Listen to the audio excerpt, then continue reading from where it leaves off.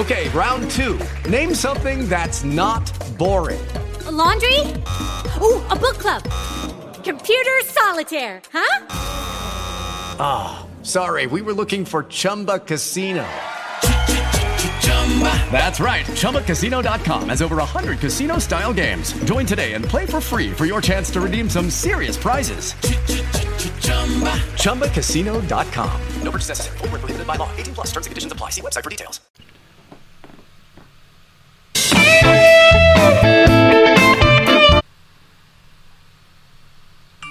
Well, that didn't work.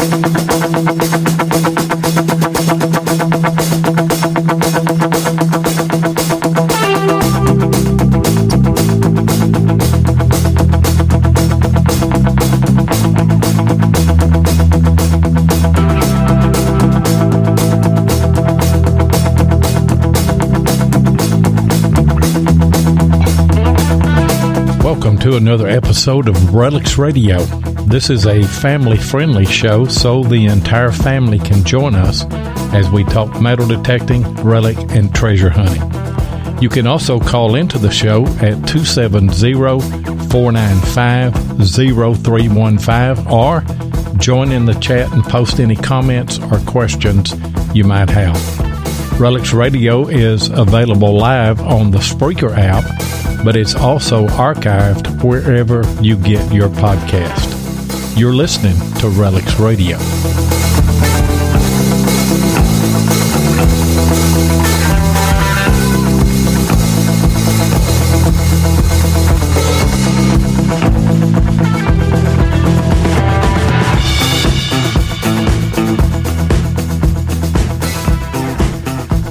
Well, I did say I was a professional, right? That was a little bit of an interesting start to the show. I'll tell you what do you think, Tony? Am I a professional or what? Welcome to episode 1 of Relics Radio. This is our first show. We're just getting used to it here. We don't know what we're doing. Yeah, I pushed the wrong button, had it all ready to go, all the best laid plans, and then, just like life, right? Nothing ever goes quite like planned. You know what? If you didn't say anything, nobody would have even found it. No one would have heard it. I'm ultra critical of myself, right? And like usual, I'm just like, I pushed the wrong button. Good thing I have extra fingers.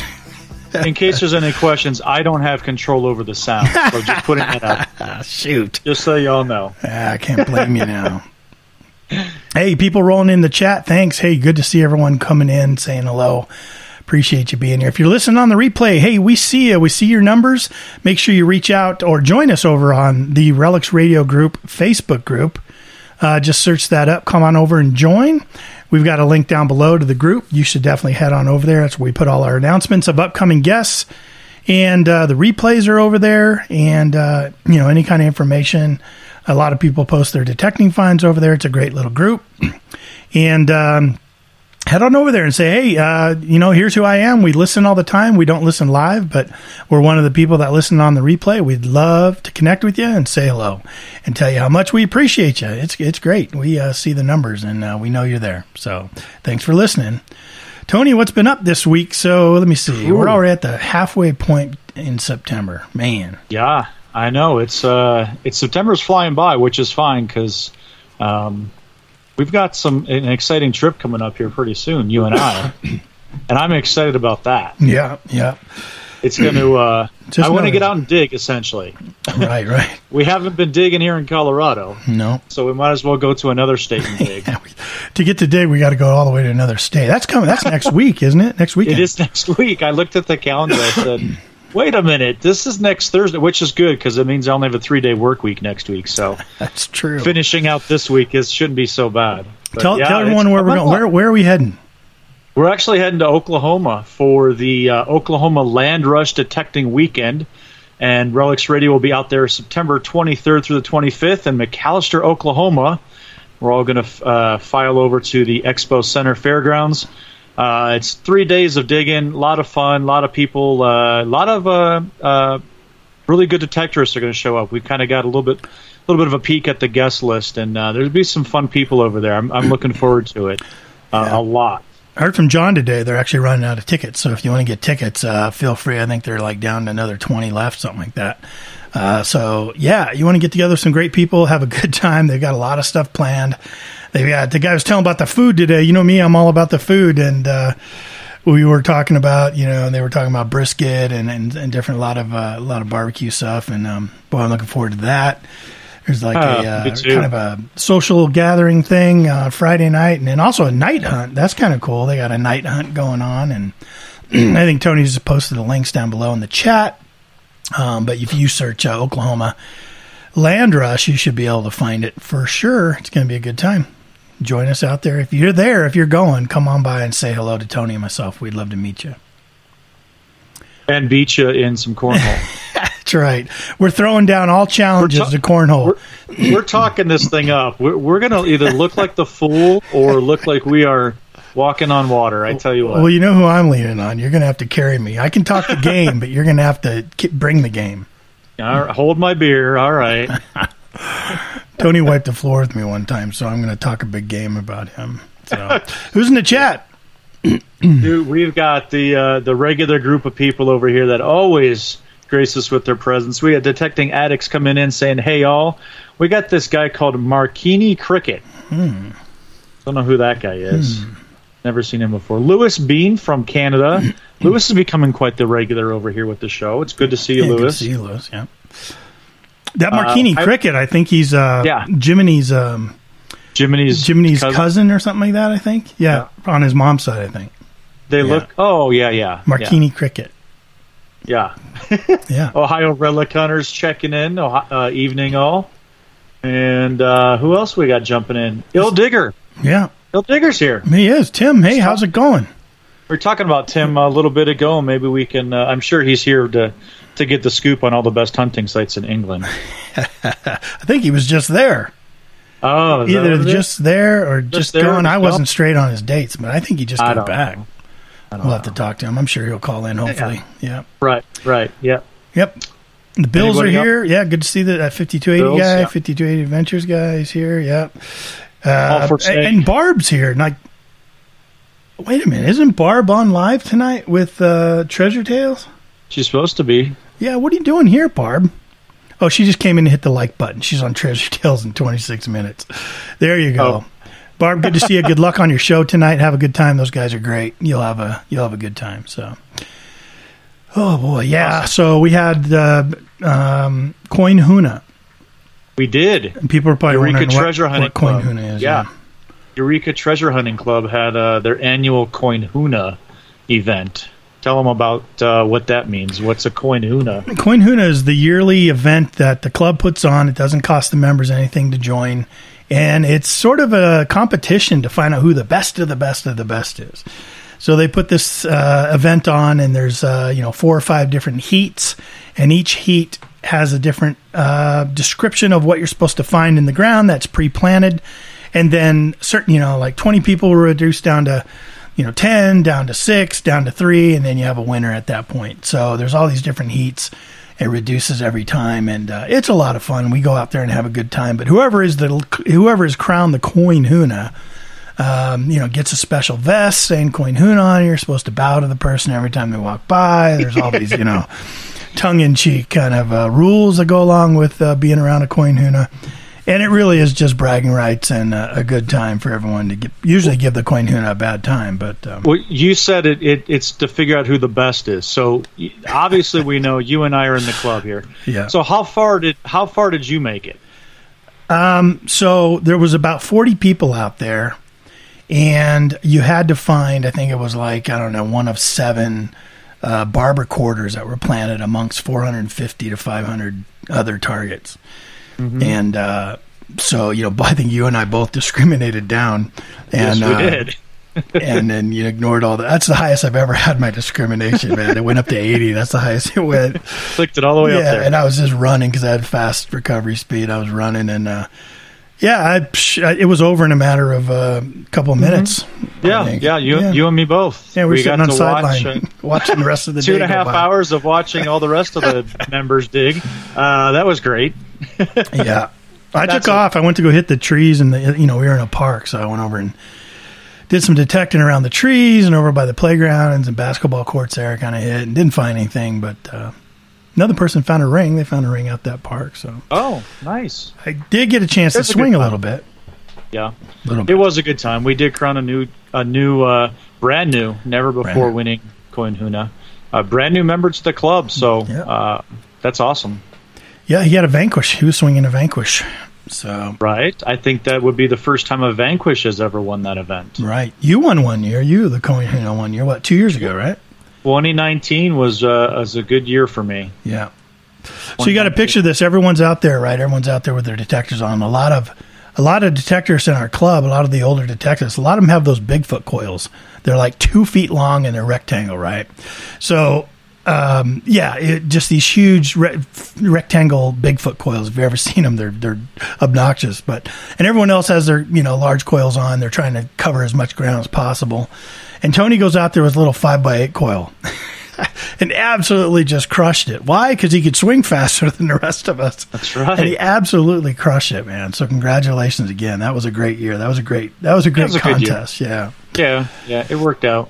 Trying to get back there again. I didn't like bowing down to you all year, but that was all right. Yeah. Bill said he hopes I lowered my disc before I hit the trees. You got to put it on all metal mode. That's why you didn't find anything. You forgot. Right, I forgot. Shoot. I didn't hear anything over here. There was nothing. It was quiet. Shoot. Yeah, we tried a new strategy. We both tried to discriminate all the way up just to try to find the corner, discriminate out all other coins that are sitting there, and didn't pay off for us. But you know what? It was all right. Yeah. I came home with a pocket full of coins. After we got finished up, they said, "Okay, everybody can go back in the hunt fields and clean it all up." Out of all the coins that weren't found, I came home with a bag full of coins. I'm not going to lie. I think I went and grabbed like 10 silver dimes and a couple Indian head pennies and. I got a mess of Mercs, a bunch of Wheaties, I had a whole. I bet I had 15 war nickels. Oh, yeah. Yeah. Put a bunch of them out there, didn't they? It was good. It was a fun time. Yep. So, hey, we got another trip coming up, too, in the springtime of next year, and it kind of ties into tonight's show. You want to go ahead and bring our guest on, and we'll get to talking about England, boy. With Lucky Land Slots, you can get lucky just about anywhere. Dearly beloved, we are gathered here today to... Has anyone seen the bride and groom? Sorry, we're here. We were getting lucky in the limo and we lost track of time. No, Lucky Land Casino, with cash prizes that add up quicker than a guest registry. In that case, I pronounce you lucky. Play for free at LuckyLandSlots.com. Daily bonuses are waiting. No purchase necessary. Void where prohibited by law. 18+. Terms and conditions apply. See website for details. With Lucky Land Slots, you can get lucky just about anywhere. This is your captain speaking. We've got clear runway and the weather's fine, but we're just going to circle up here a while and get lucky. No, nothing like that. It's just these cash prizes add up quick. So I suggest you sit back, keep your tray table upright, and start getting lucky. Play for free at LuckyLandSlots.com. Are you feeling lucky? No purchase necessary. Void where prohibited by law. 18+ terms and conditions apply. See website for details. If you've ever wanted to go to England, maybe you've never been, or maybe you've been before, maybe it's a dream trip for you. You would love to go sometime. Tonight's guest is going to be able to answer some questions for us. Go ahead and bring them on. Yeah, tonight we are very blessed to speak to a guru about detecting over in England and kind of pick his brain and tell us where all the hotspots are. But this guy knows what's going on over in England. Mr. Buddy Webb from GeorgiaBuddy.com. Welcome to Rolex Radio. Thanks for coming on, buddy. Hey, buddy. Well, hey, everyone. Glad y'all could have me on this evening. Yeah, glad you could give us some of your time. Yeah, absolutely. I was happy when you said you'd be able to do it for sure because, we could just get you on the phone and talk off the podcast and talk all about England. Tony and I are excited to take our trip with you. Yes. Oh, most definitely. Yeah, I'm looking forward to it myself. It's been a little bit of a dry spell for me going to England. It's been, since 2020, actually. So I'm looking forward to going this fall and definitely again this spring coming up with y'all. Wow. 2020. Boy, I bet you are itching because you used to go almost every year, would you, for a while, right? Yeah, we do 2 trips every year, generally spring and fall. I was just looking back over some of my notes. I said, so far I've done 24 trips to England. since Holy I started. cow. In almost 200 full days of detecting over there. Wow. That's amazing. Wow. That is amazing. Like, I can't even imagine, you know. So when Tony said you were the guru, I was going to give you a bad time about that. But boy, you are a guru, man. There's probably not much you don't know about, you know, to advise somebody if they want to get over there and do some digging. Well, I definitely don't know everything about it, but I try and study up. I said, Chris, who puts on our hunts and stuff, has a fantastic website and forum, which is just a wealth of knowledge. And, you know, I spend a lot of time studying, you know, the posts that he puts on there, you know, where finds are made, and makes notes of it, and, you know, waypoints in the GPS to really track things down. So I try and make it where, you know, when our group goes, that, you know, we're hunting some of the most productive spots that, you know, that we can. So that definitely pays to do a little homework beforehand. Well, 24 times over there, are there any pull tabs left?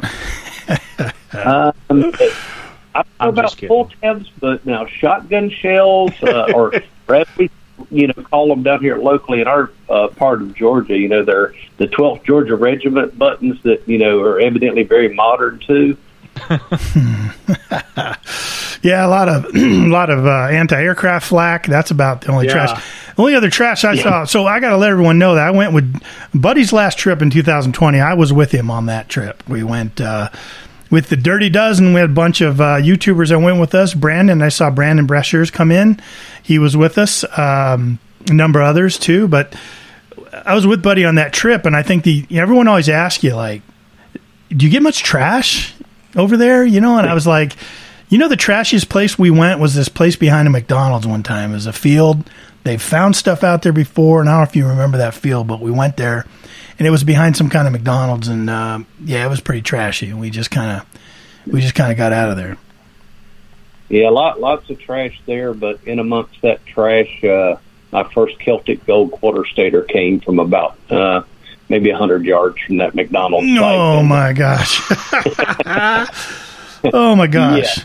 Yeah. We hunted that hard. Story with it. We pulled up there to hunt the field, and it was so cold. Me and one of the other guys says, "Hey, we're going to get us a cup of coffee." You know, everybody else takes off all the way across the field. We go in, get a cup of coffee and a sandwich, and come back out and, you know, grab our detectors, turn them on, walk out like the third target on the field was a quarter stater. So, I mean, I can't say that it was all being a guru at the time. That had a lot of luck to do with it. Yeah, right. Oh, my goodness. I'll take Since some then, luck. I actually found a full Celtic Gold stater on that field back in 2019. Oh, my gosh. And I said, just learned that I actually will be getting that one back. Where the first one, the museum bought because it fell into the Treasure Act as a hoard, but this last one they disclaimed. So I actually will get this one back. So I was looking forward to this trip over to pick that. For those listening, explain disclaimed. Okay. I mean, we'll get into the whole thing about what you do with your finds, but just the disclaim part. Oh, okay. Yes, the disclaimed, is when, you know, an item falls under the Treasure Act, which the Treasure Act over in England is fantastic. Anything over 350 years old that is more than 10% precious metal has to be turned in to be considered treasure by the museum. If it's a coin, it has to be 2 or more located in the same vicinity of the same type to be considered a hoard as far as the Treasure Act goes. Well, if the museum deems it as something they would like for the museum, then they actually will get a fair market value on it and purchase it, and then they will pay you and the landowner 50-50 for the find. If not, then they disclaim it. Then they are able to give you a disclaimed letter, and it's able to go on your export license for you to be able to take the item out of the country, which is phenomenal, because the main thing is they like to record the history. And since this started in 1996, they have actually rewritten part of history to know where some of the Celtic tribes, you know, they had never thought they were before. But after finding Celtic coins and things like that, they've been able to, remap history over there. So it's been a phenomenal thing. Yeah, that's pretty cool. Everyone's making fun of the fact that they said that they would never associate a McDonald's to digging in England. They didn't think those two things go together, but they have all that stuff over there, and boy, they're all making fun of. Let me see. I think it was Ohio Relic Hunter that said, "Was that a McQuarter Stater? A McQuarter Stater with cheese?" Yeah, that would definitely be a good one, because actually the target before that was actually a dipping sauce, wrapper off of that. So yeah, that's about as far wide and apart as you can get in in detecting items. One. Yeah, no, I love to tell the story of my first trip to England. I said the first day I arrived there, I met Chris over there, and he's like, "Hey, mate," he said, "what's the oldest coin you've ever found in the States?" And I'm like, "Well, I've got about a dozen, King George II coppers, all 1739. And he's like, that's modern stuff. We throw that edge over here. And I'm like, oh, kind of hurt my feelings a little bit. And, he's like, don't worry about it. You're going to find something older. So I'm like, okay, well, it still kind of miffed me a little bit. But, once I kind of learned, okay, that's just Chris. But, start heading across the field, get a target, dig it up, shotgun shell. Hey, we got them in the state. No problem. Throw it in my pouch. Go a little bit further, get another good signal, dig it up. It's a musket ball. Hey, we've got those. No big deal there. And I'll keep going a little further. Get another signal, dig it up. It's this little small coin, and I'm looking at it, and I'm like, well, it's a coin, but I have no clue what it is. So I hollered at one of the guys that had been there before, and he's, he comes over to look at it. And I said, hey, I got a coin here. I don't know what it is, but is it a good one? And he looks at it and he goes, holy. And it's a Roman silver, so it was identified as first century Roman silver coin. So my first one in England was 2,000 years old. Oh my goodness! Get back up to Chris, and he goes, "Yeah, told you." Yep, told you.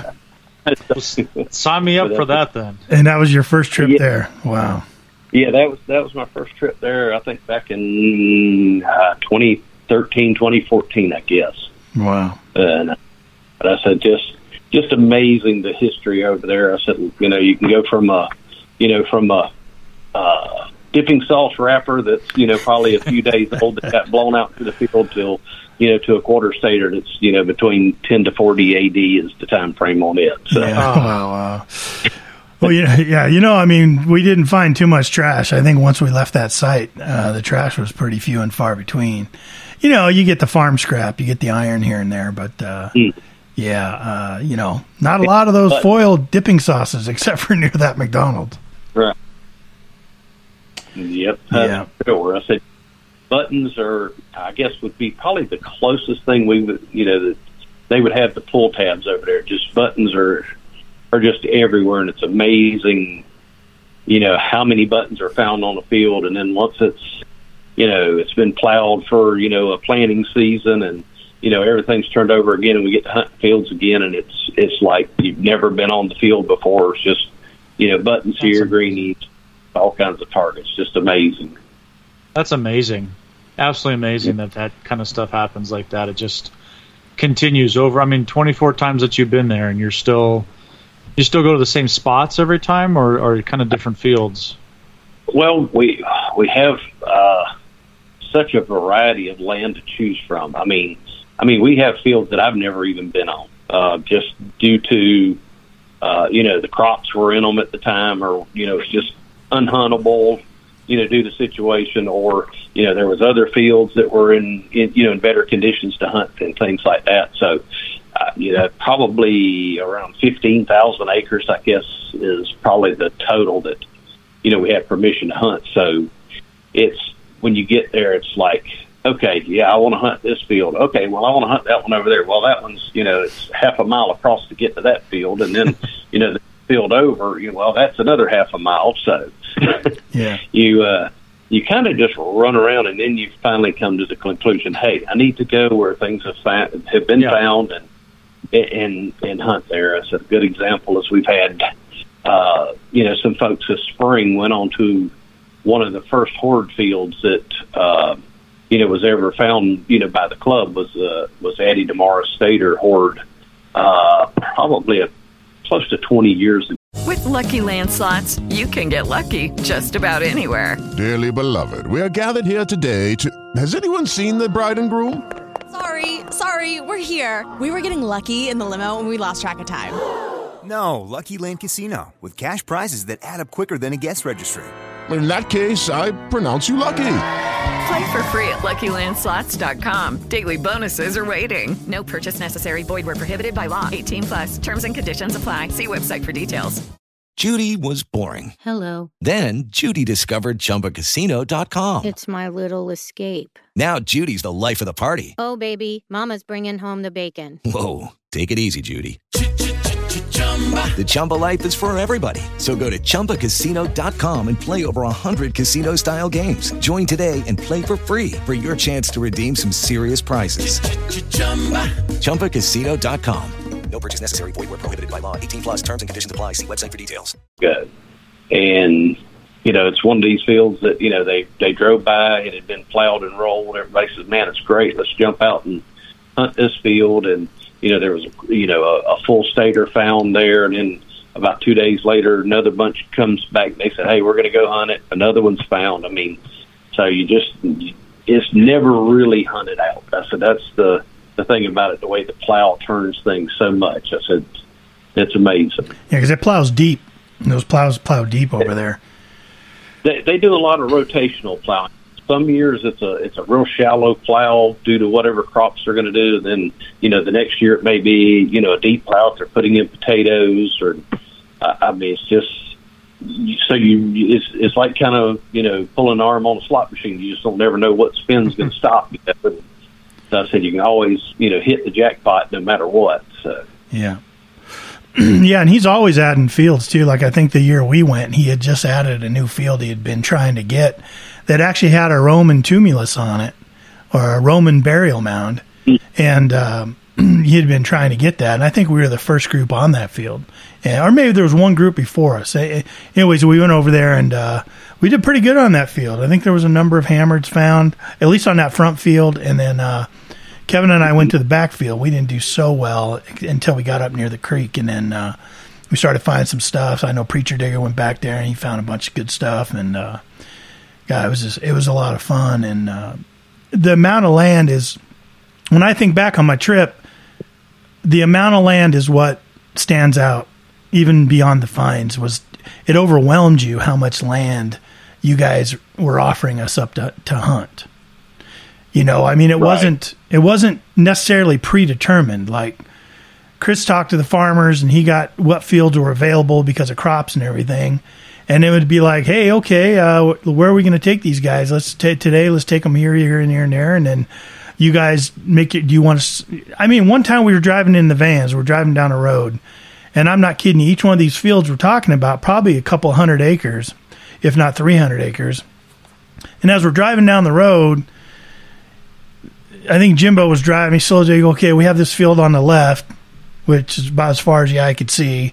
We have the field behind it, and then we have 2 fields up in front of it. And then on the right side, we got those 2 fields, 3 fields up in front of that. And then you kept driving another mile, and you go, we also have these 3 fields and that field up over there and this field. Where do you go? Like, you park and you're like, okay, do I hike or do I just start swinging? Most people just start swinging. And what's cool is that they know the history of all these fields, so they could tell you things that have been found. So like they would be saying, yeah, a lot of Romans found on this field. A lot of Roman coins on this field. They find a lot of gold on this field. They found a ton of, hammered silvers on this field. This field used to have a pub on it, so they found a lot of coins on this field. And, just the history of not only what was there, but what they find there over the years. And since it's plowed up, things are renewing, much like a beach. It's constantly replenishing. So it was so exciting, man, because of that, because you just never knew. Every tone could be something amazing. Just like here, but over there, you're talking about things that could be a couple of thousand years old. Right. Wow. Yeah, that is true. I said it's amazing some of the lands that the farmers have. One of the farmers that we have, I think, from the top of where his property starts, counting fields going down both sides of this one little path, it's like almost 3 miles, from one end to the other, and he has fields like on both sides, and the fields are probably, a quarter to a half mile at minimum going across, away from the roads. And I said, it's one of those that if you started walking and swinging your decker, it would be dark, by the time you got to the other end of the fields. And I said, that's the thing. Sometimes you just have to really go, okay, am I going to concentrate on this one area? And I said, or like I say, am I going to go field hopping and just all over the place? But I said, a little insight to our trips. Usually the barn leader parks real close to where he's thinking is a good spot to hunt, because he don't like to walk a whole long distance. And I start swinging the decker.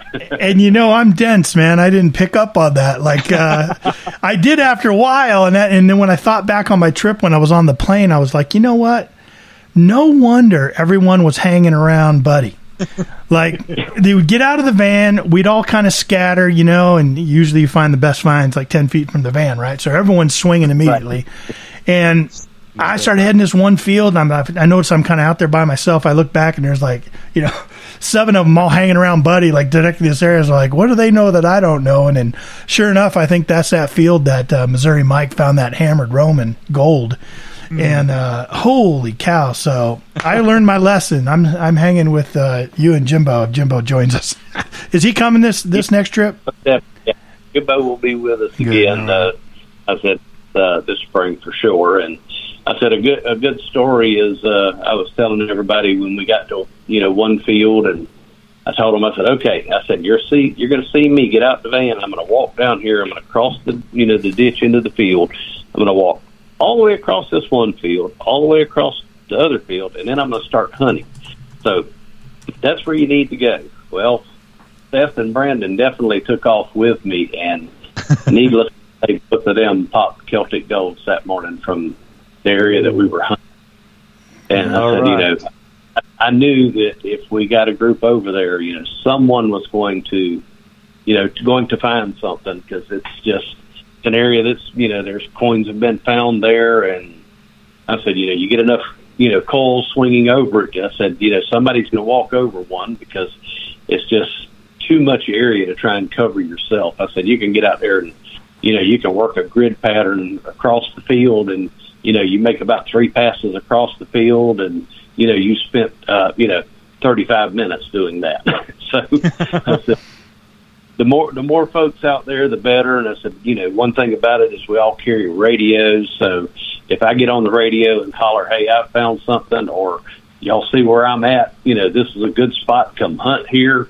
I said, because we want the group to do good. I said, because, for me to watch someone, find their, first, whatever, Celtic gold coin, or, hammered coin, or just a Roman silver or Roman bronze, something that's a bucket lister for them.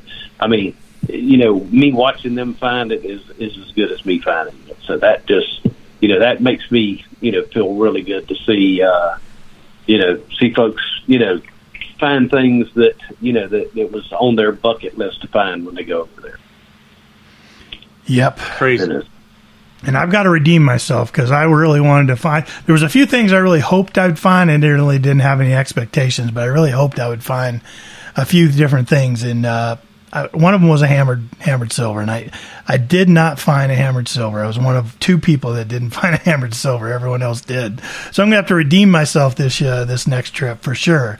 But I did find a Roman. I did find some real early silvers, milled silvers, and all kinds of other cool stuff, and had a blast, and just was amazed at where I was standing. I think Tim said early in the chat, you just stand there in the middle of a field, and you just can't believe that you're where you're at, in the history that it's seen. And then, start, you were pulling things. Other people pulling things. Some of those gold cufflinks came up. I think we pulled like 9 pieces of gold out that weekend or that week. That was crazy trip. But jeez. Hey, buddy, you mentioned a barn leader. What's a barn leader? Well, the barn leader, the way they do the hunts is, there's an option where you can go over, you can stay in a hotel, be picked up by a van, and driven around, to dropped off in the fields, picked up at lunch, and for things like that to change. But a barn leader basically is, one of the senior members in the club that has been asked to basically kind of be a tour guide to speak of that. So I'm usually the one that drives the van and kind of gets everybody rounded up to to go where we want to go, and kind of I'll throw out some spots that these are some that's been I guess are good for the time that we're there because of there's no crops in them, or they've been plowed and rolled, so the conditions are good for hunting, easy digging, and just to trying to help out with everybody else to to have a good trip and all too. And I said, I guess I've been a barn leader for about 4 years now, 5 years. And I said, it's been, been a lot of fun. I said, going with the group to start with, it's been really good, for me to kind of learn things. And then, being the barn leader, makes it, just like I say, it's a lot of fun, to take a group of guys, especially ones that haven't been over to England, to get out there and just, have a great trip. That's the thing, because, I want to see everybody find things. I said, definitely want to see our group as a whole, find lots of things, and, really just try and help out in, any way I can to, help people either, be it, settings on their detectors or locations, or just, whichever, kind of, help or ideas they need. So that really makes it, worthwhile to me to kind of be the barn leader and go. And I said, especially with new folks. Yeah. Sounds like a good idea there. You see a comment that came in from Tim. Tim thought another definition. What did he say? He said barn leaders equal just a squirrel wrangler. Yeah.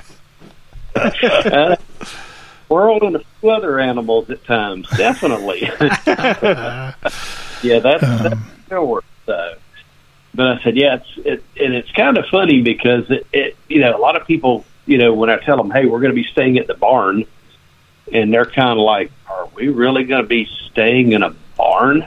Right. But what it is it's amazing over there that they do not tear down a lot of old buildings just for the sake of let's tear it down and put something new up. If they can structurally save a building, a lot of times the farmers will take the old barns and convert them into like a bed and breakfast, or into a VRBO, I guess would be the word for here. Mm-hmm. And they really make nice accommodations. So the one that we stay at actually has, I think it's five accommodations in it. So if we have 2 groups, we get the whole entire place to ourselves. There's like 5 kitchens and everything. So it really makes it nice. So everybody's kind of got their own little space. But then we got a big area where we can all get together, sit around, and enjoy a let's say a cold beverage or a spot of tea. Yep. And just reminisce about the day, or talk stories of other detecting stories. So it's just a lot of camaraderie. So the barns really make it a nice thing, other than where if you're in a motel where get done, everybody kind of goes back to their motel and gets a shower and sits down. You don't see anybody till the next morning. So I said, the barns are nice there. So, barns kind of throw. They do, yep. So. Yeah, I was going to say, I was talking to a guy at my detecting club, and was kind of telling him, he's like, well, where in England you going? I said, Colchester. And he did. He brought that up. He said, oh, was that place where they put you in a bunch of barns? And he kind of wrinkled his nose. And I said, yeah, we stay in some barns. I go, but no, I mean, it was absolutely wonderful. Like, the accommodations I was in was, everyone, there wasn't a single complaint. They were done very nicely. It was like a little apartment we were living in. And, like they had a courtyard with a barbecue pit and, whatever you can hang out there. No, we had some weather, so none of us was really doing that, but they've got it there. They've got a swimming pool there. They got all kinds of stuff if the weather's permitting, and if it's open.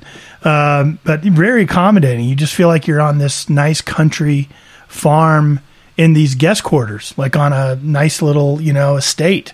Like it was really wonderful. Like I was really impressed. So whenever somebody says that to me, I go, you're taking the word barn too literally. Now, maybe they used to be barns a long time ago, but they're not barns anymore. Like they're full on, Airbnb type, nicely furnished and, heated and everything. Just great. So you got to check your sources.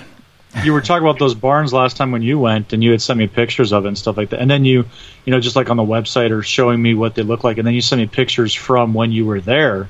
It blew my mind, the accommodations that you guys were staying in. It was something I didn't even imagine.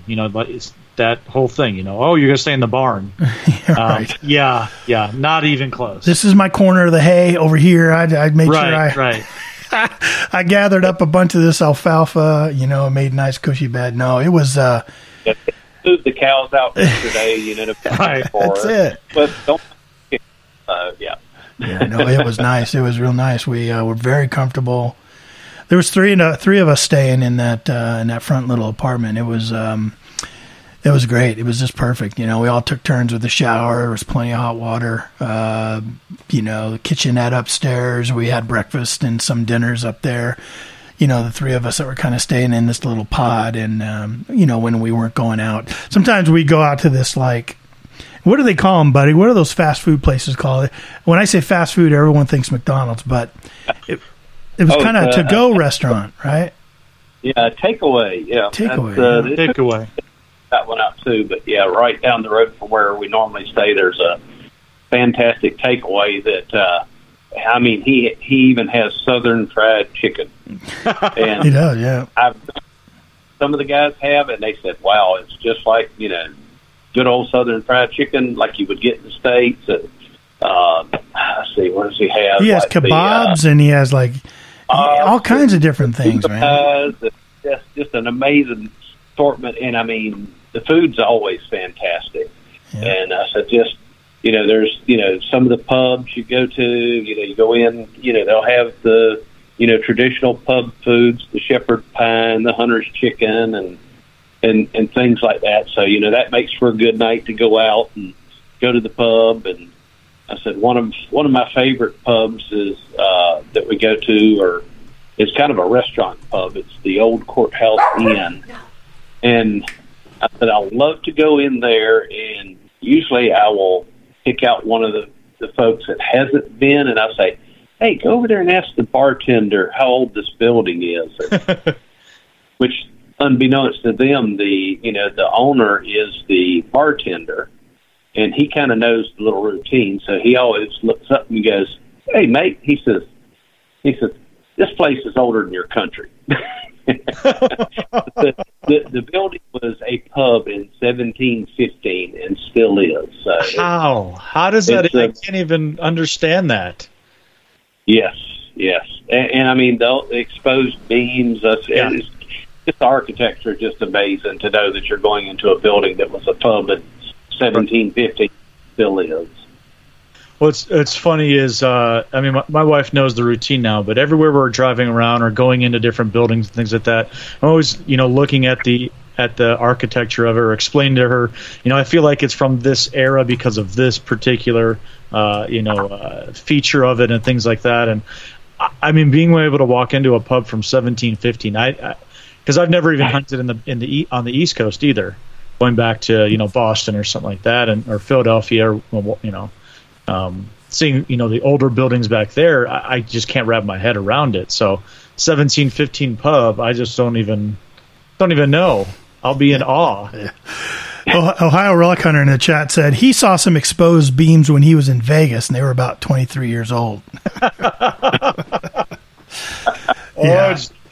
Is that the pub, buddy, you're talking about that? I don't know if you remember or not, but we had David Rose with us and Nugget Noggin, and they got those real fruity, frilly milkshakes with all the... Is that the same pub you were talking about? No, that one, I was trying to think of the name of that one. That was a different pub that we went to. The name has slipped me on that one. But, yeah, that was definitely a good one to go to also. Yeah. Yeah, I was impressed. The food was, food was wonderful everywhere we went, and I really appreciated us all getting out and going out to eat together, and and going someplace different all the time. I think the Indian food place, which England is known for its Indian food, but I think that was the only place that missed a little bit. You know what I mean? And it's just you're taking a shot, and I ate a lot of Indian food here, and I wasn't too impressed with that, but boy, we sure had fun at that restaurant though. That was a lot of fun. Yes, that, like I said, that's a lot of the fun is to go out with the group and go to the pub and just enjoy the atmosphere, because one of the things there usually when the locals hear that you have a foreign accent and they go, oh, that's an American, they just generally become very curious and want to speak to you. They're very hospitable.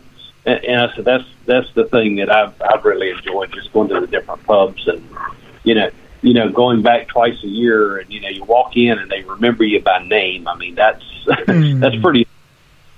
And I said just lots of good times going out to the different pubs and things. And I said, some of the good stories comes from the pubs. I said, but I believe in England sometimes, but other. Yeah, we have great times, as groups going out. And I said, then, just to see, the little villages, I said, which is amazing driving around. You go for a couple of miles and then you run into a little village and, you look at the houses and they're just, within just a few feet of the road. They're side by side together. And then it's like you blink your eye and go, oh, I'm out of this village, and it's back to farm fields again. And I said, that kind of ties in with driving over there. It's a little different being able to drive on the left side of the road. The wrong side of the road. The wrong side of the road. Correct. Not the wrong side. So it's the left side of the road. And I said, knowing that these roads were actually designed for horse and buggy, and pretty much you probably couldn't have passed a horse and buggy on them at times either. And, when you're driving a van full of guys around and, your mirrors are scraping the hedgerows, I said it gets a little interesting. Sure does. Yeah, I learned on our trip, you could even drive in the ditches there. Like it. I heard the ditches are nice. They're nice, yeah. They're not too deep. They'll cushion your fall. Would it be? An inch or two of the asphalt for sure. That was a fun trip for sure. Well, hey, let's get into some of the details of this. I know a lot of people have been listening and probably wondering, kind of tell us about the trip. Like, what usually happens? Like, how do people get around? Where do they stay? How long can they detect? Where can they detect? That kind of stuff. Like, you talked about where people stay, usually these barns and stuff, but give us a breakdown of a typical trip. Like, I'm going on this trip and I'm looking forward to going. Tell me what's going to happen when I get into London. Well, this trip we'll be doing a little bit different than the last trip. We've kind of found out that it makes it a little easier if we just pick everyone up at the airport when they arrive, and we all hop in the van and we take the trip to Colchester, and then we go to the barn for that first night. Where I think before most folks flew in and stayed a night in the hotel at London, and we've just come to the conclusion it's just a little easier to kind of grab everyone once they get there and pack things up and go to the barn and, get ready, do us a little grocery run to get some, groceries to stock everything up and, get our detectors together and charged up and, ready to go, kind of talk about the fields that we're going to be able to hunt. And then, first thing that next morning, we kind of, we've made our decision where we're going and it's time to go do some detecting. And I said, when that starts, it's long hours of detecting. I said, it's a detecting holiday because, we usually start, depending on when, good light is, and we'll hunt till lunchtime, take a break for lunch. And then, if we decide we want to change to a different area, if it's the same farmer, we can always hunt, his fields because we kind of, break things down into half a day things. So if we hunt one farmer's field, for half a day, then, if we decide to change and we go to another farmer's fields, then, we always do that at a lunch break instead of, doing that. And, then we take our break for lunch and make our minds up whether we're going to stay there or try some other places. And then we head out hunting again. And usually everyone who, is hunting, we kind of, come up with a time that we want to stop hunting, which some guys bring their headlight and go, hey, just leave me here. But that gets a little tiresome after that first day. Yes. And I say, because generally, we spend at least 10 hours, sometimes a little longer, just depending on the,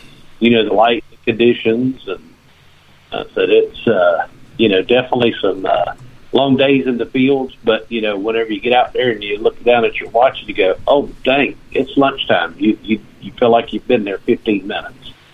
And I said it's pretty good. And I said then usually by the afternoon, after you've dug 250 targets in a day, kind of like, hey, I think I'm ready to go get a shower and something to eat and sit down for a little while. So we have some folks that will find them a nice little spot in the sun if it's cold and lean up against a tree or a fence post and, take them a little cat nap. And I said, then they're back ready to go again. And I said, you kind of make it the detecting trip that you want to. I said, if you want to, hunt nonstop, I said, you have that option. Or I said, if you want to take a little break, you have that option. And, we usually always have the van, close by where we're hunting. So I said, you always have the van option where you can go back and get out the rain a moment if it's, raining pretty hard, or if it's cold, you go warm up a few minutes and then come back out again. So I said, it's really, really a lot of different options for, the way we hunt.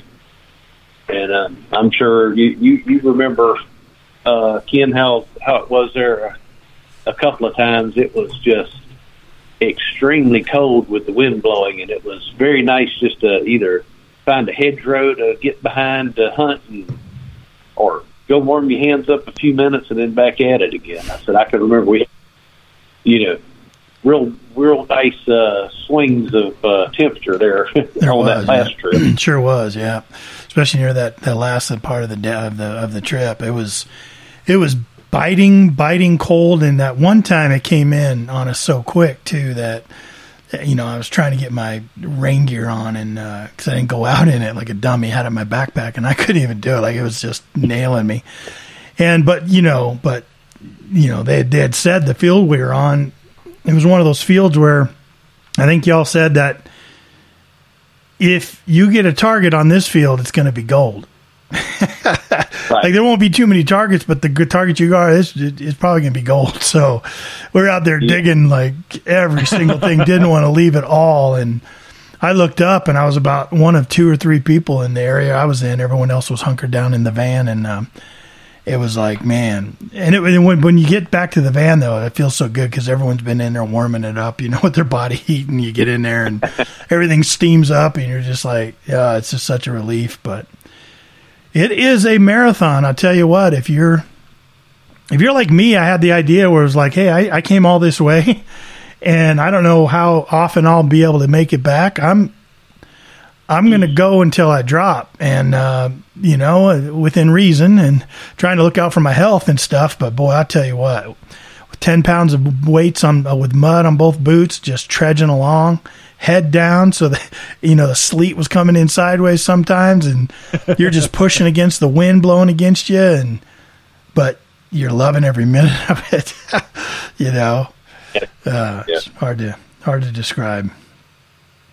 Yeah. Hey, buddy. Are the hunts always in Essex? I'm sorry. What was that, Tony? Are the hunts always in Essex? Yes, around in the area of Colchester. Yes, that's where we hunt at. We have, like I say, the permissions from the different farmers in the area. So that's where our groups are. So, and the idea behind that is just a good spot being in the Colchester area. What is, kind of briefly, what is the history of that area? Well, the history of Colchester is pretty amazing. It's the oldest named city in England, and it was also the Roman capital of England before Londinium or London was, but it was the Roman capital there. The actual Colchester Museum is a Norman castle, which was built on top of a Roman temple that Boudica herself, the Celtic queen, came in and destroyed and ran the Romans out of Colchester. So I said the Colchester Museum has a lot of history itself, and then the area has a lot of Roman history, a lot of Celtic history. There was I want to say about 5 major Celtic tribes that were around in the area, where Colchester is now. So I said just a lot of history there. I said from anywhere from the prehistoric time, the Bronze Age period, all the way up to the time when the Romans were in charge of everything, to after the Roman period, the Saxon period, where the Saxons were in the area, which I noticed on the forum that there's been several Saxon coins found this past week by one of the groups that's over there hunting now, and which very few and far between, because there's less Saxon coinage than any of the other coinages that you're finding in the areas. So there's a little bit of history. Just a little bit. Just a little bit of history. Yeah. Yeah. How many buttons over the years do you think you've found, buddy? A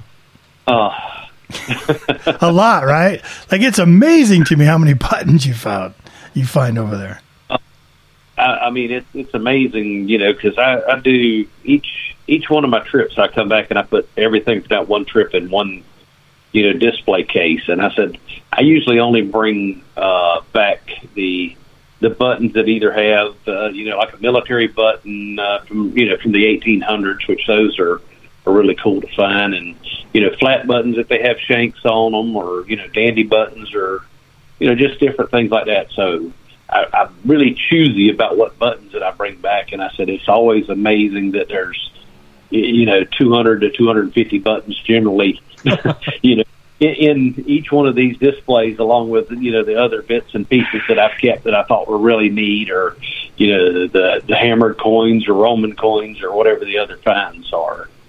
And I said it's just amazing, because I tell people, I said be prepared to dig, because there's days that I've actually counted 200 to 250 targets in a day.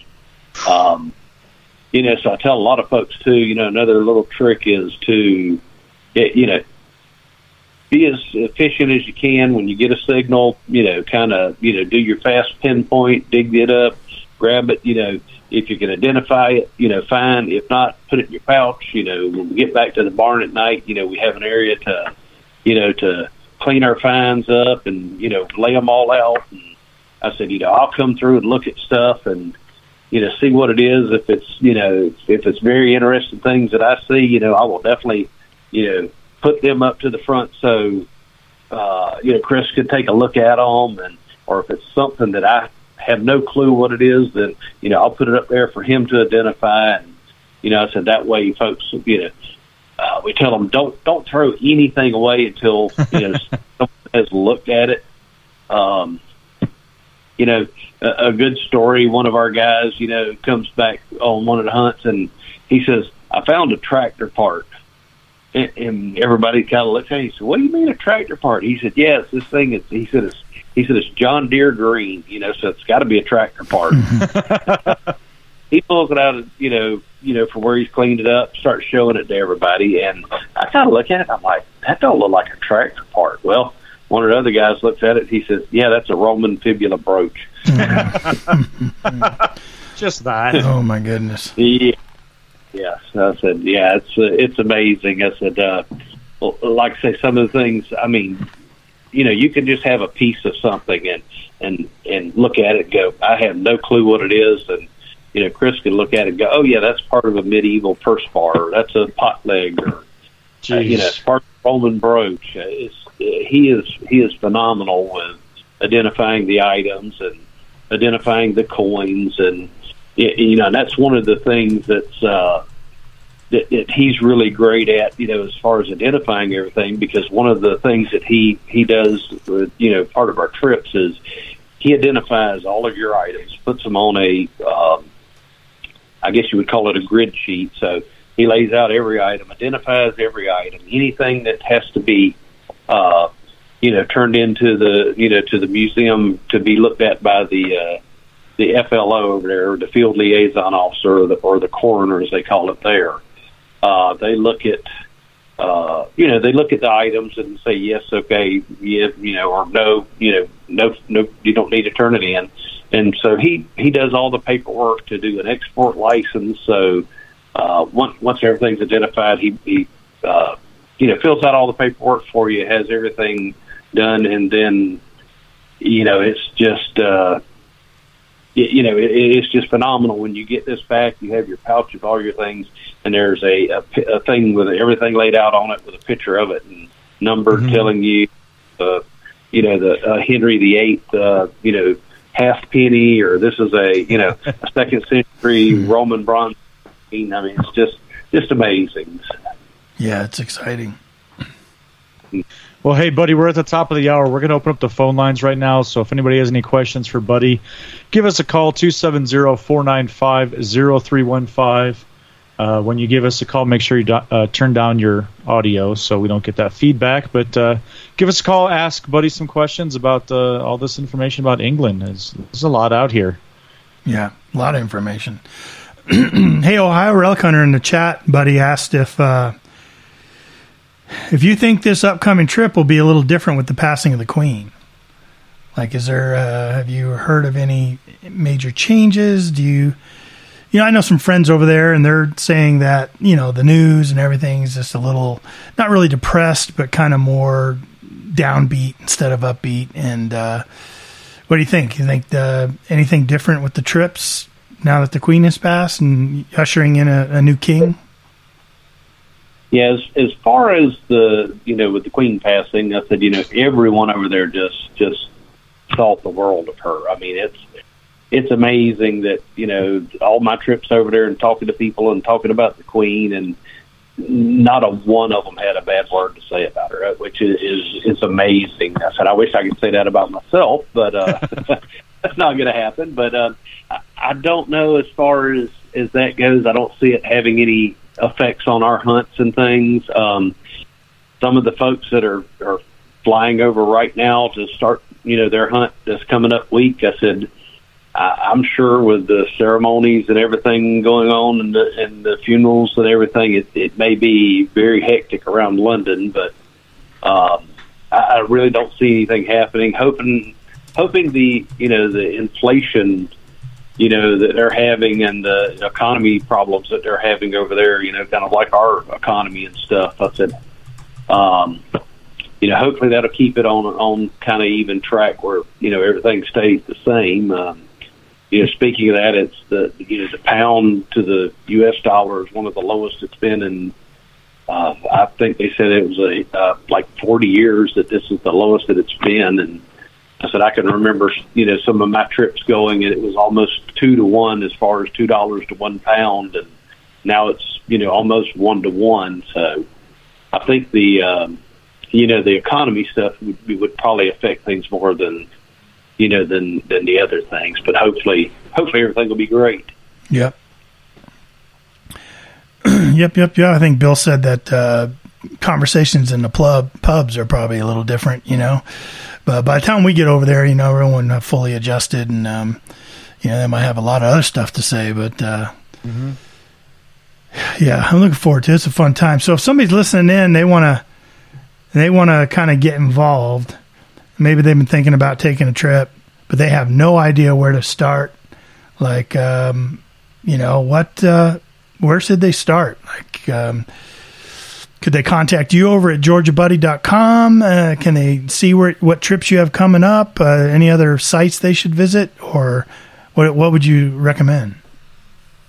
Yeah, my website has a lot of the information on it. Also, my Facebook page, Georgia Buddy, and then also my email is buddy at Georgia Buddy, and that's Georgia all spelled out, GeorgiaBuddy.com. They can email me, and I can send them the detailed information. And as far as upcoming hunts go, we've got the spring hunt coming up. I've got a few openings for the first week in March. So if anyone's interested, they can email me, and I can definitely give them all the information on it. And I said, if they're ready to go, we can definitely get them set up for a trip over there for sure. Yeah. One of their sites, they can look at is the Colchester treasure hunting site over in the UK. I was trying to see. Let's see. It's we've got the link, buddy. We're putting it in the chat, and we also pointed down in the description. So if you're listening and you want that link, just look down in the description of this podcast, and or just scroll down into the comments of this podcast. And Tony's posted it in there a couple times. So we've got that link in there, buddy. Yep, that is a good site to check out. That is the main site where you'll see all the club spines. He's done a fantastic job of sorting all the finds. There's pictures of them.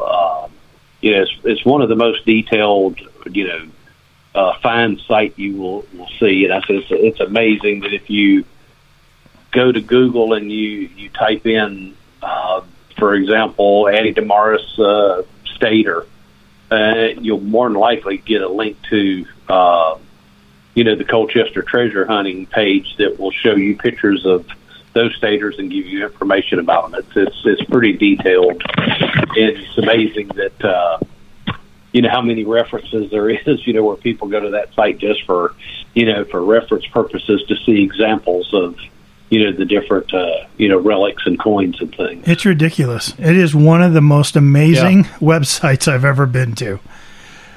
Just amazing. The pictures he's taken, the massive amount that club has posted to this site, it absolutely boggles the mind. I mean, everything between bale seals that are unique, between gold filigree type rings from Celtic gold to hammered silvers, from Celtic to skeets to figurines to rings to I mean it's not all just gold. There's like straight up archaeological items and artifacts and all just so much stuff. Were you that little religious figurine that's on the front page?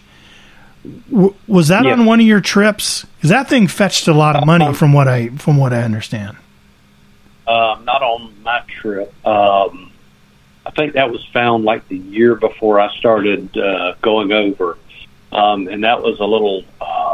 It was a pendant basically, but it was a figurine of. I believe they said to be St. John the Baptist, or I think is what they determined it to be. Solid gold, probably about 1.25 inches tall. Had a loop on the back for it to hang on a necklace. Latin inscribed on it. The museum actually bought it, and I think they paid like £27,000 to be split between the finder and the landowner.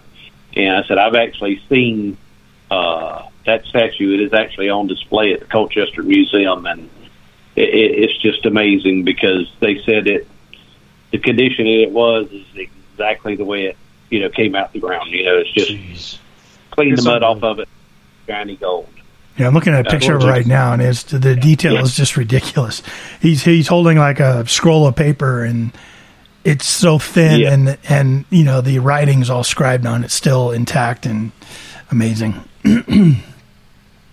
It's amazing to me to see the coins and the artifacts, and the Celtic coins, to see how they made the dyes and and hammered the Celtic golds or the hammered silvers. I said, it's amazing the detail on the coins to know, it had to have taken someone with a very steady hand and phenomenal eyesight to be able to carve the details that's in those coins. So. You could just spend so much time scrolling through looking at finds on this website. It is absolutely incredible the amount of information that's here. Yeah, incredible site. So is that how it works, buddy? If the museum wants it, they make a fair offer, and the landowner and the finder get to split that? Can they refuse? Right. They can refuse, and ask for a reevaluation. So it'll go back out to, be evaluated again. But pretty much if the museum decides they do own it, they're going to get it one way or the other, because, for you to legally take it out of the country, you'll have to have an export license to take it. But most of the time, like I say, they really come up with a good fair market value of what the item is. So, you get 50%, the landowner gets 50%. In my case, with the first quarter stater that I found, I decided I was going to just donate my portion to the museum. So in that case, when it goes on display, it'll actually be, stated in the museum that it was found by me whilst metal detecting. And then it will also state that I, made the donation to the museum. So they sent me a nice letter with a picture of the item and, thanking me for donating. And I said it was that to me was worth the, what they would have paid in money. Because to me, I would rather see it go to the museum and, then put it on display so people can see, the things like that. And we've had one other Roman coin hoard that, all the groups of us found on one field that has been, bought by the museum to go on display. And, I did the same thing for that, which the Roman coins, was very few pounds that they were offering for them, but it was a group of them. So, decided to donate that. So have a nice letter for that. And I said, that's something for me to remember it by. And I said, it's really, really good thing to do for the, for the museum. I said, because they try and, put things out on display. And I said, they're not giving the, the most amount of money for, to purchase finds. So they really struggle sometimes, buying stuff. So they have to turn away a lot of things to, because they just don't have the money to purchase them. So they have to disclaim them, let them go to the finder, which is great for the finder. But, you hate to see some parts of history lost because, some detectors, they find things and they kind of put them away and no one ever sees it. And, I said, I'm one that, if you look for half a second, I'm going to go, oh, hang on, let me show you something else. I'm going to start pulling things out. But again, I said, most of us are that way. But I said, it's really nice to see things on display. Jeez. I'm still scrolling through the gold page. Yeah. I mean, just the coins that are from 70 BC. This Marini Boat Tree Celtic Gold Quarter Stater. Just being able to hold or touch or even see something like that on the ground would blow my mind. Yeah. The first one that I found was a Clacton type, and they determined the age on it to be 80 BC. Jeez. And I think the oldest of the Celtic coins we found, which actually Jimbo, the one he found, I think was 110 BC, was what they determined. It's one of the oldest Celtic coins in, that's in, was made in actually England. A lot of them came from Gaul or France, over were some older ones. But the oldest Roman silver coin ever recorded being found in England was actually found by one of our club members, several years back. It was like 245 BC, I think was the date on it. That's just yeah. So I wonder if Tim's gold ingot on that page. I need to go look through it or ask Tim. I should have asked Tim if his is there is a gold ingot on that page. I don't know if that's Tim's or not, but Tim was just on here talking to us about it a couple of weeks ago. But Tim, I think, is the one who had the ingot, I believe. I'm trying to remember because I remember seeing it, and I said it was almost like half of an egg is the best way to describe it. A gold ingot about the size of half of an egg. So. Yep. Yeah, I think he was telling us. I think they finally identified it and such, and they're still trying to. They'll now convene a group to try to. I think they've said they want it, and they're going to get a group together to try to figure out what kind of value it has. And I think they came to early Viking age, is what they said. So what's that? Just after the Roman period. But just amazing. We're sitting here talking about these fantastical things. You know what I mean? And it blows your mind. Blows your mind. Yeah, I was just looking back over some of the stuff that I've found over the years there, and I said it was, to think that I've been detecting since probably the late 70s, excuse me, and have never found a gold coin in the U.S.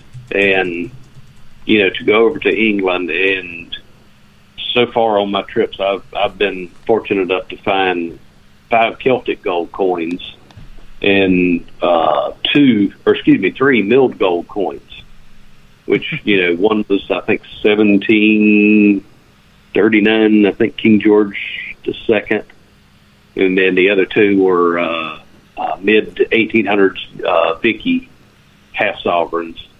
And I said, you have a better chance and ratio to find a Celtic gold than you do a milled gold. Is what's amazing there. There's more Celtic golds found than there are milled, at 17 and 1800s. Wow. Gold. Amazing. Just amazing. Yeah. Jeez. Well, I know we've been talking a lot about the trip and everything, and surprisingly, we haven't had the question come up in the chat yet, but we felt that it would be necessary to ask you. How much would it be costing us to make the trip, and would people need to have all the money up front, or how does all that work? Normally what we do is we take a deposit, just to get your spot saved, and then we'll put a time frame on to pay the remainder of it. Excuse me. Our trip from March, the way we plan it out, I think it's $1,750 US, and that covers the van from the airport, to get you to the barn, the lodging at the barn for the week, the hunt fees, which we kind of talked about earlier, which is what we pay the farmers to have these permissions, and then also to get your export license and all your finds identified and things there. And really the only things that, is not included in that is the airfare to get there. And then, with that option, most of the guys, they pay for their own food. So we do a grocery run, and, everyone kind of picks out whatever foods they want to, either cook for breakfast and, whatever they want to fix for, to take in the fields for, for lunch, sandwiches and things like that. And then, at night we have options, you can cook at the barn, because we, when we do the two groups, we have, like I said, we have 5 kitchens. So, we have, plenty of room to, to cook and stuff. And then we have, pub options for food, the takeaway, restaurants and all things like that. So, really, it covers most everything, like say, other than your airfare and your food. So, and then, if you decide to do any sightseeing and, want to, come in, early, you're always, able to come into London early and, go and do some sightseeing there and then meet up with the group. So I said, it's definitely very, very affordable when you do it as a group. So. Absolutely. Yeah, that's very affordable. Like, I think last time everything out the door for me was like $3,000 from Denver for everything. And coming home, I was just like, man, that was so worth it. I didn't know how soon it would be until I could afford it again, but I sure wanted to go the very next year, and then COVID hit, so we couldn't do any of that. But we've been talking about it ever since going back, and I'm really, really pleasantly surprised that I'll be able to get to go again in the spring. I'd really want to go in the fall sometime. I really thought my next trip would be in the fall, but this came up and I can't pass on it. It's like, we'll go in the springtime again. We're going a little bit later than we did last time, not, a couple weeks maybe. So I don't know how much that's going to affect the weather, but we'll be prepared for it, and it should be a lot of fun for sure. So the fall trips are really good too. I said, there's been days when we were hunting in t-shirts and this beautiful weather and stuff. I said, but then, it goes from t-shirt one day to, you're putting on your rain gear trying not to freeze the next day. But the only real differences in our spring hunts and our fall hunts is some of our farmlands are basically offline to hunt because they do pheasant hunting on some of the properties. So that's really the only thing to do if between the springs and the fall. I said generally your spring can be a little wetter. The fall, like right now, they're having an extremely dry season over there. So right now it's pretty tough digging conditions. I said they definitely need some rain. I said, all these tropical storms and hurricanes that's been coming over here by the coast of Georgia, I've kind of tried to do a rain dance and send them towards England because they need the rain. We've had way too much here. So, yeah. But I said, yes. Like I say, definitely different seasons, but both are really good trips. So. Yeah, some people have asked about shovels, like how do you get shovels over there and stuff, but they provide shovels. They provide these kind of narrow spade shovels that work so great, and they were easy just to drag behind you, and so you don't have to pack a shovel really, and kind of other stuff people need to pack, just a couple detectors and different clothes for different weather. Yeah, one of the things that I always recommend is you need a couple pairs of pants that you're going to be hunting in, and some t-shirts and just your normal wear.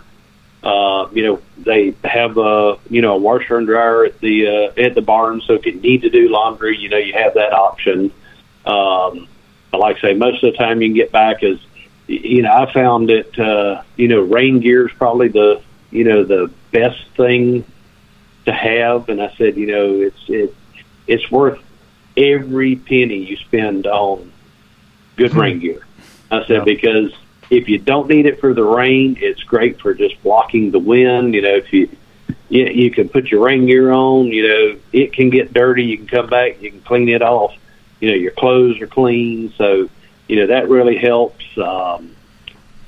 Waterproof boots, especially in the spring, is something, or the overshoes, the little rubber, overshoes that slip over your boots. Those are fantastic because Ken can tell you sometimes if you get out on a plowed field and it starts to rain, by the time you walk, 10, 15 feet, you're about 6 inches taller than what you was when you started because the pack up on the bottom of your boots, so you're constantly taking your shovel and scraping your boots off. And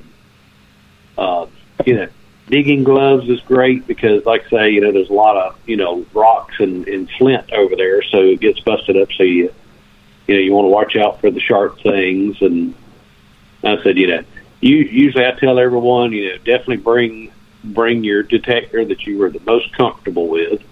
And if you have room, pack a second one because there's no detector stores around. And I said, if you have a problem, most of the time somebody in the group has a similar detector that can help you out. But it's always good to bring an extra detector. But like I say, your pinpointer and things, because if it's wet and sticky, I said you can have a handful of mud that you can't make any indication of anything out of stuck to your glove, and you're going to need your pinpointer to find what it is. But sure.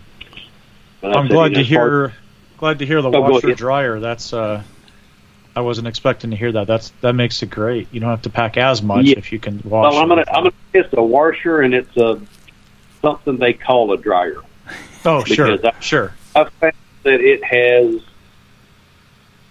the capability of doing about one pair of camo pants or jeans that it don't take 4 hours to do. But gotcha. Like a dryer here in the States where you just stuff everything in it and 30 minutes later it's dry. No, their dryers over there are definitely different. Right. But do have a washer and the dryer there, and they also have a clothesline outside, which works really great because you can hang it out there in the wind in 15 minutes it's dry. So, nice. But yeah, we have two-way radios that I always bring, so everyone has a radio to be able to talk back into, pass on, hey, I found something great, or come over here and see what I found. I said, that's always the excitement to, for someone to find something, everybody to kind of come around and congratulate them. And, the shovels, we provide the shovels, and also you don't have to travel that. I mean, some guys, if they got a little small, Samson digger or something like that, the Lesh tools, those are fine to bring. But, those are, something you don't have to worry about trying to, to bring a long-handled shovel. And I guess the other... Go ahead. Oh, go ahead. I said Brian Yurden in the chat wanted to know how many actual days of hunting on these trips. Okay, on these trips, when we do a 7-day trip, it's actually seven days of hunting. And I'll, because we've decided now, if we go up and stay at the barn that night, then, we don't have travel time that morning to get from London up to Colchester, losing detecting time. So now we do it where, we get there, generally we try and get in on a, Friday evening. So we're starting hunting, Saturday, so you're hunting all the way up till Friday, and then, we return back on like the following Saturday. So, right. So like I said, the seven full days of hunting, and like I say, usually it's 10 hours pretty much, if not a little more, depending on, how the weather is, and if everybody decides they want to stay out late, or if everybody wants to come in early, then we kind of, decide by the group. So, and one other thing I was going to say too, a lot of people always ask about the power situation over there. Over in the UK they have it's 240 volts, but most of the new chargers and detectors and all now are using USB. So most of those USB chargers are capable of that. So really just you need a wall adapter and things. So it's made it a lot better with the newer detectors, where it used to, it was some issues that people would go over and buy an adapter and plug something in and it just went up in smoke. But But now everything's a little more compatible to have the 120, 240 voltage, range on it. That's good. Yeah, I found an adapter with some USB on it too, and it worked real well. It was a power adapter plus USB ports on it that converted everything. It worked really well. Mm-hmm. I got to find one of those. Yeah. Well, tell you what, buddy, you've been a great guest tonight, man. We've learned a lot about England. Tell you what, we touched everything. I think we did. Yep. Everyone listening in, Buddy's link's right down below to GeorgiaBuddy.com. Pretty easy to remember there.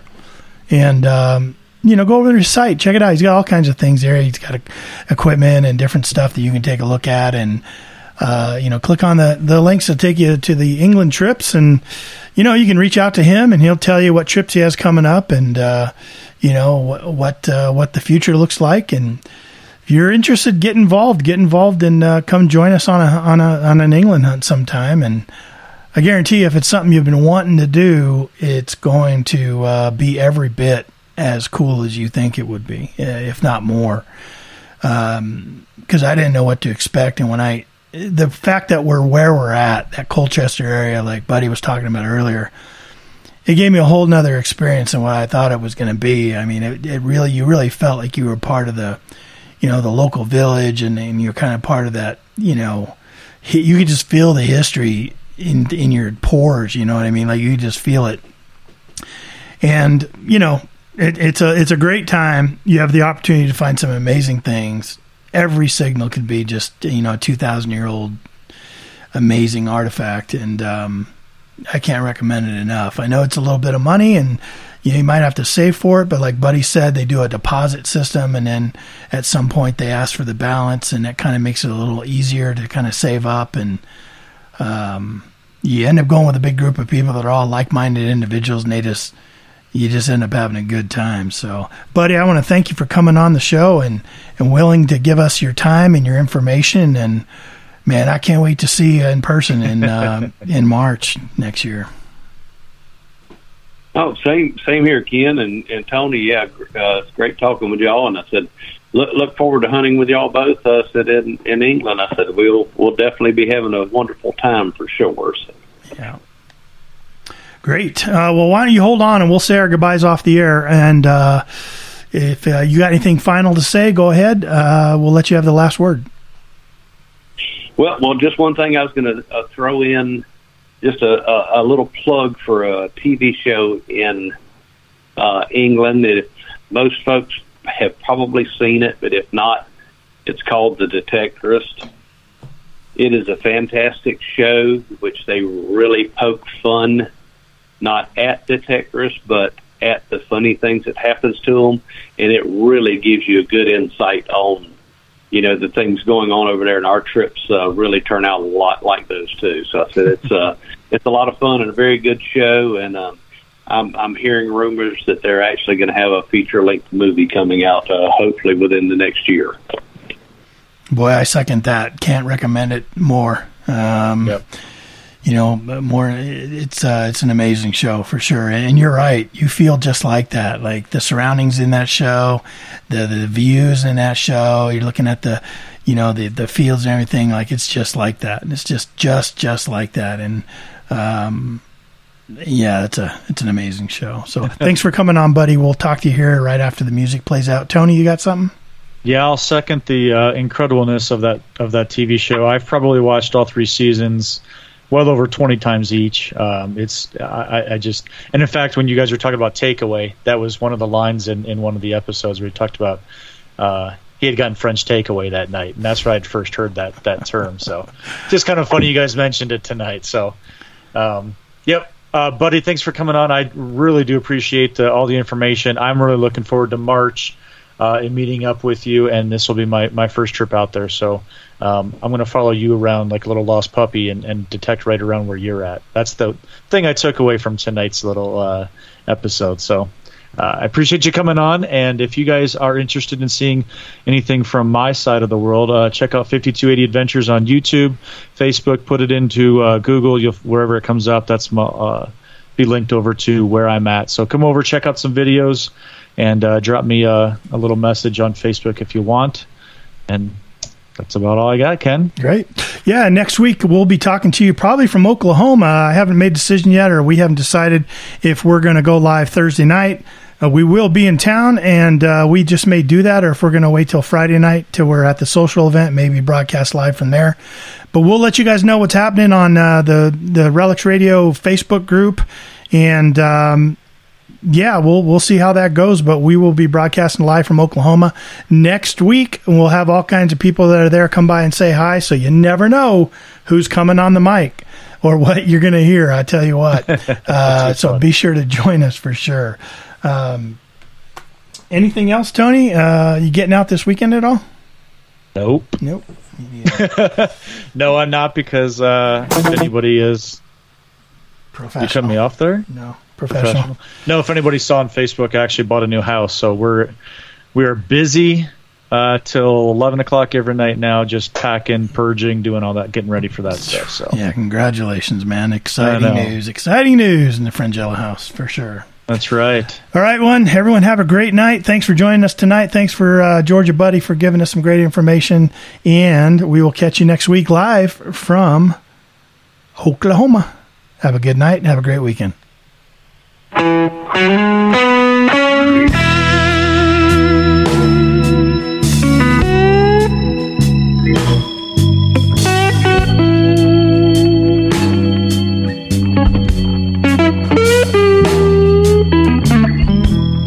Thank you so much for joining us tonight on Relics Radio. We really do appreciate it. Be sure and join us live each Thursday night at 8 o'clock Eastern here on Spreaker, or you can catch the archive show at Relics Radio on Spreaker, iHeartRadio, iTunes, Apple Podcast, and many other podcast outlets. Please take a minute and hit the like button, and be sure that you follow us so that you'll get notifications of all of our upcoming broadcasts.